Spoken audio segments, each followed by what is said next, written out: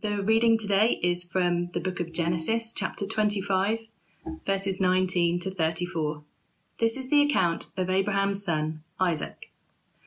Abraham became the father of Isaac, and Isaac was 40 years old when he married Rebekah, daughter of Bethuel, the Aramean from Paddan Aram and sister of Laban, the Aramean. Isaac prayed to the Lord on behalf of his wife because she was childless. The Lord answered his prayer, and his wife Rebekah became pregnant. The babies jostled each other within her, and she said, "Why is this happening to me?" So she went to inquire of the Lord. The Lord said to her, "Two nations are in your womb, and two peoples from within you will be separated. One people will be stronger than the other, and the older will serve the younger." When the time came for her to give birth, there were twin boys in her womb. The first to come out was red, and his whole body was like a hairy garment, so they named him Esau.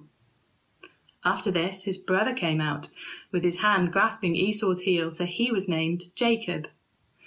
Isaac was 60 years old when Rebekah gave birth to them. The boys grew up, and Esau became a skillful hunter, a man of the open country, while Jacob was a quiet man, staying among the tents. Isaac, who had a taste for wild game, loved Esau, but Rebekah loved Jacob. Once, when Jacob was cooking some stew, Esau came in from the open country, famished. He said to Jacob, "Quick, let me have some of that red stew. I'm famished." That is why he was also called Edom. Jacob replied, "First sell me your birthright." "Look, I'm about to die," Esau said. "What good is the birthright to me?" But Jacob said, "Swear to me first." So he swore an oath to him, selling his birthright to Jacob. Then Jacob gave Esau some bread and some lentil stew. He ate and drank, and then got up and left. So Esau despised his birthright. This is God's word. Good morning. My name's Nick. I'm one of the ministers at Christ Church Mayfair. Let's start with a prayer. God, Father, we pray that you would be our teacher this morning. We pray that you would meet us in your word. Amen. There's an elderly couple I know who many, many years ago, decades ago, they adopted a young lad. And that's always a difficult situation, but this situation turned out to be particularly difficult because this lad turned out to have various severe behavioural difficulties. Much later in his life, they would be diagnosed as a particular kind of disorder, but at the time, there was no such diagnosis. The parents didn't know any of that.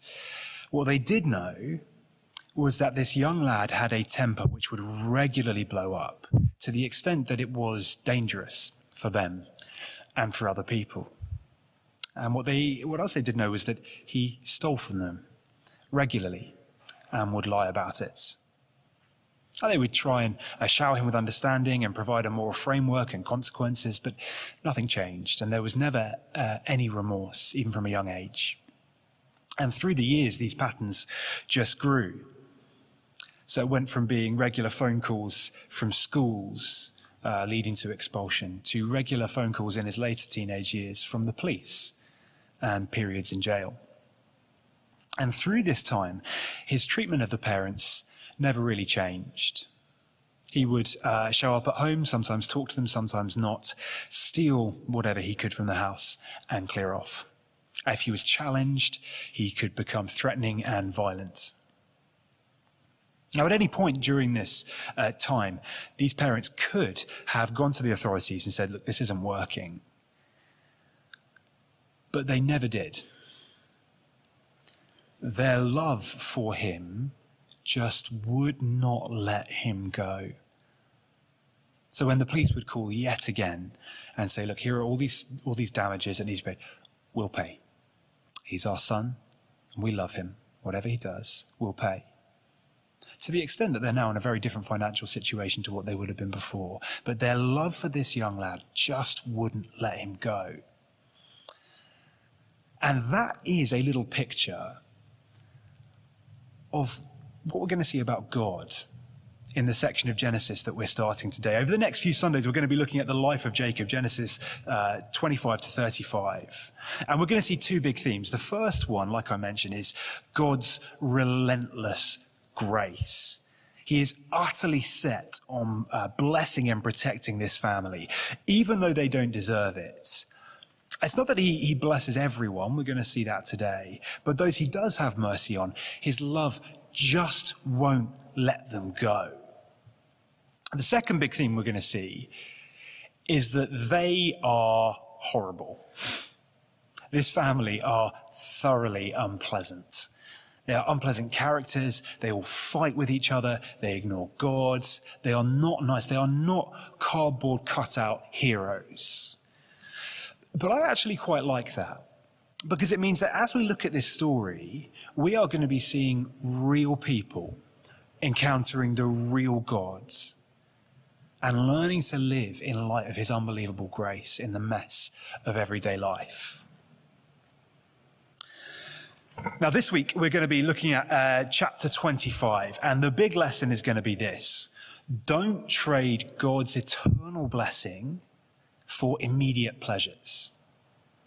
Don't trade God's eternal blessings for just immediate pleasures, what feels good in front of us in life now. We'll see that as we work our way through. Let's dive in then at verse 19. This is the account of the family line of Abraham's son Isaac. Abraham became the father of Isaac, and Isaac was 40 years old when he married Rebekah, daughter of Bethuel, the Aramean from Paddan Aram, and sister of Laban the Aramean. Isaac prayed to the Lord on behalf of his wife because she was childless. The Lord answered his prayer, and his wife Rebekah became pregnant. The babies jostled each other within her, and she said, "Why is this happening to me?" So she went to inquire of the Lord. So Abraham's son Isaac has twins, and in the womb, these twins fight. The word it says there is jostled, can also be translated smashed. I don't know how much room there is to swing a punch in utero, but these babies are giving it a good go.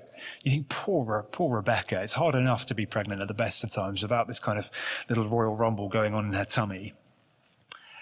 But when the time comes for them to be born, skip to verse 25, the first to come out was red, and his whole body was like a hairy garment, so they named him Esau. After this, his brother came out with his hand grasping Esau's heel, so he was named Jacob.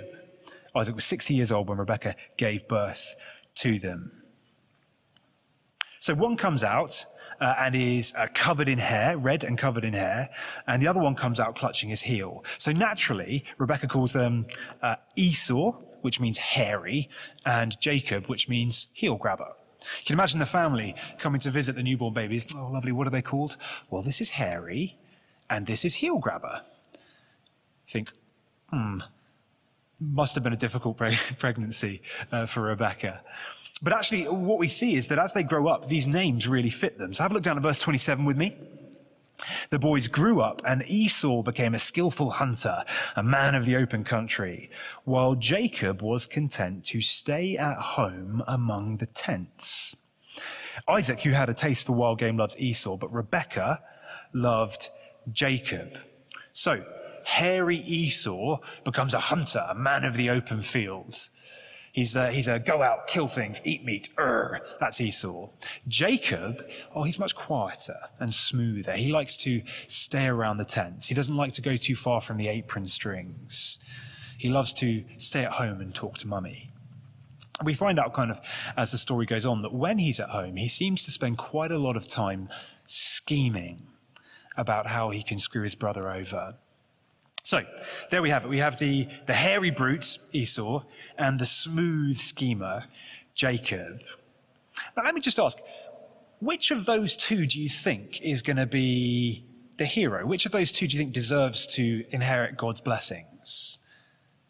Well, I don't know about you, but neither of them seem that attractive to me, the hairy brute or the smooth schemer. Neither of them seem to deserve God's blessings particularly. I don't think we're meant to like either of them.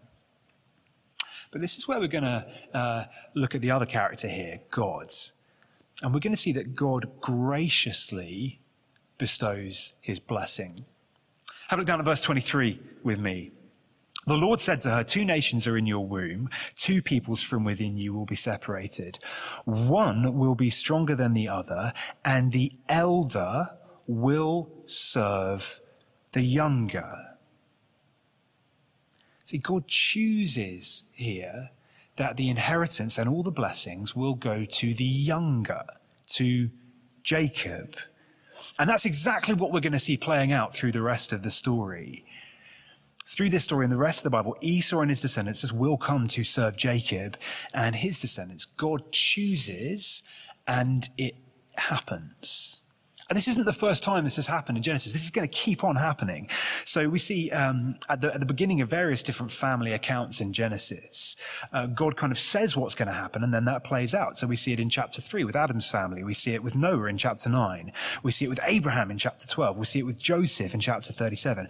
God kind of chooses, and it happens. See, it's like the author of Genesis here. He's trying to present us with God, a God who has that level of authority, a God whose choices dictate reality. That's not like you and me. We're dealing with a God who is not like us, who is bigger than us, who is beyond us, who bestows blessing on whom he will.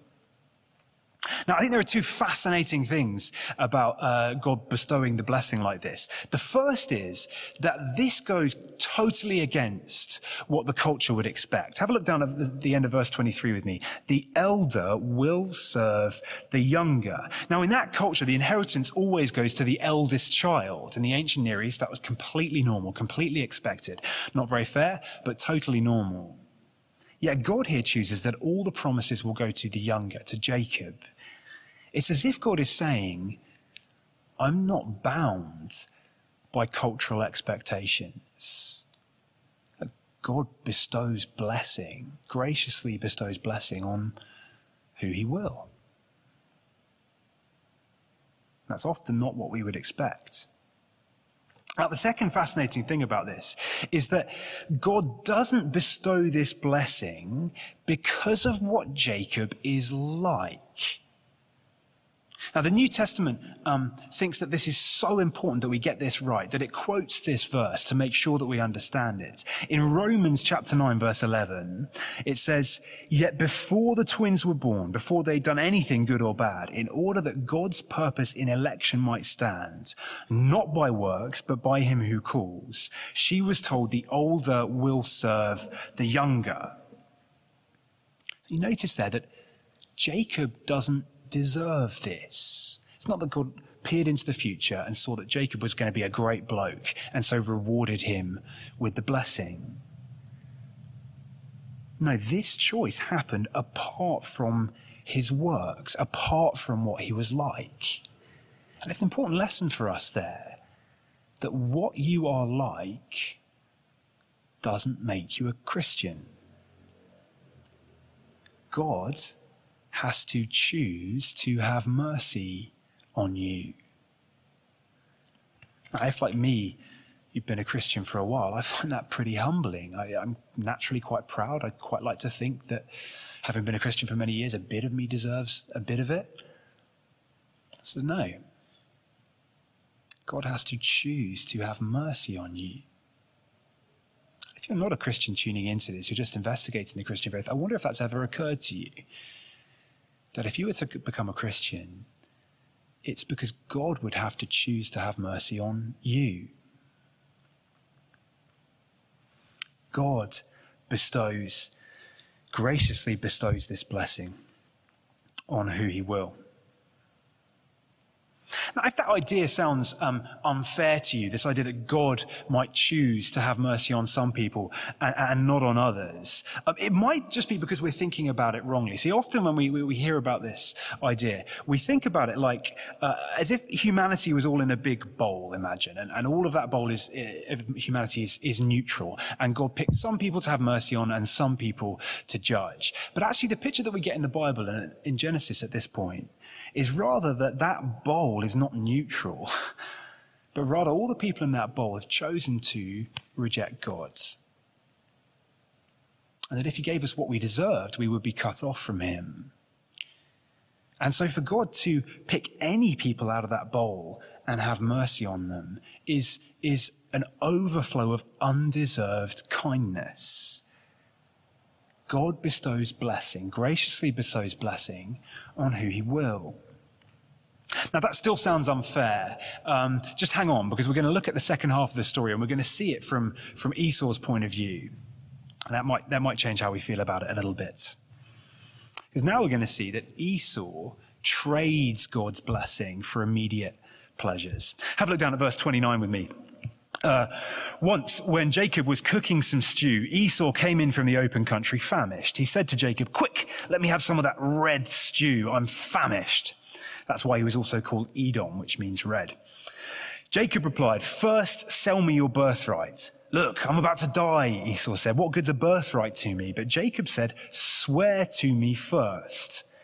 So he swore an oath to him, selling his birthright to Jacob.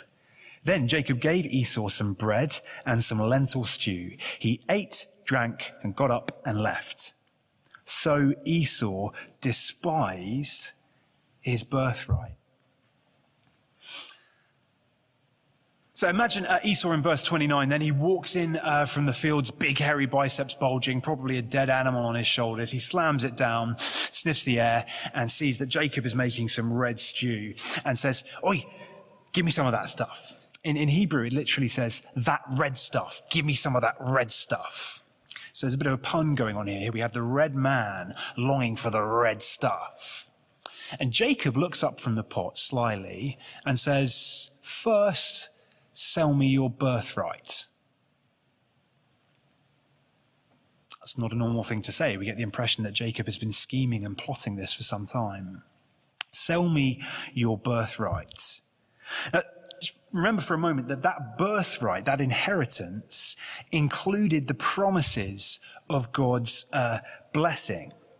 And Esau would have known that. You see, these twins would have been 15 years old when Abraham died, right? So we can imagine that Grandpa Abraham would have sat these boys on his knee and pointed them up to the sky and taught them of the unbelievable promises that God had made to their family. So God promised that our descendants are going to be like the stars in the sky. God promised to bless the whole world through our descendants. That is kind of what's on the line here in this inheritance, these mega promises from God. So on one side, that's what we've got, the inheritance, including these mega promises from God. And on the other side, we've got a bowl of soup. And Esau says, "Give me the soup." And you think, you muppet. You traded all of that blessing of infinite value for a pleasure that's just over in a moment. And he doesn't even seem to savor it or enjoy it for that long. If you look at verse 34, Jacob gave Esau some bread and lentil stew. He ate, drank, got up, and left. Ate, drank, got up, left. It's over in a second. He doesn't even seem to savor it. One old writer wrote, "For what little pleasure has he lost an incomparable good?" He set his heart on the red stuff, on what feels good now, on the thing that was right in front of him, rather than on God's promises. And verse 34 tells us what's going on right at the end. So Esau despised his birthrights. See, Esau despises that birthright. He rejects God's promises. It's not like God is taking away something that Esau really wants here. Esau is not saying, "God, please have mercy on me," and God is saying, "No." He chooses to ignore God in favor of this immediate pleasure, and he's responsible for that. The same thing is true for us. God offers to forgive anyone in the Lord Jesus Christ. Whoever you are, whatever you've done, you can be washed clean. You can be reconciled to God, an inheritor of these promises. But if you ignore that offer, you are responsible for it. God won't drag anybody kicking and screaming into heaven If we turn our back on him, he will give us what we want. We will be cut off from him eternally. So God chooses who he'll have mercy on. But from the human point of view, we are still responsible for how we react to him. And Esau makes this tragic exchange. He chooses immediate pleasure over the promises of God. Two kind of applications for us then. What does this mean for us today? Well, two applications. The first one, don't let your longing for the red stuff control you. Don't let your longing for the red stuff control you. Esau, he set his heart on what feels good now, on the thing that was right in front of him, the red stuff, rather than God's promises. And he makes this terrible trade. Yet that's an easy mistake for us to make, to set our hearts on what feels good now, what's right in front of us, rather than on God's promises. Of course, it won't be a bowl of soup. But what is it for you? What is the immediate feel-good pleasure on which you are tempted to set your hearts instead of God's and his promises? See, London is a city where there is a lot of red stuff around us and a lot of people living for the red stuff, a lot of things that promise us immediate feel-good pleasure, financially, sexually, in all sorts of other ways.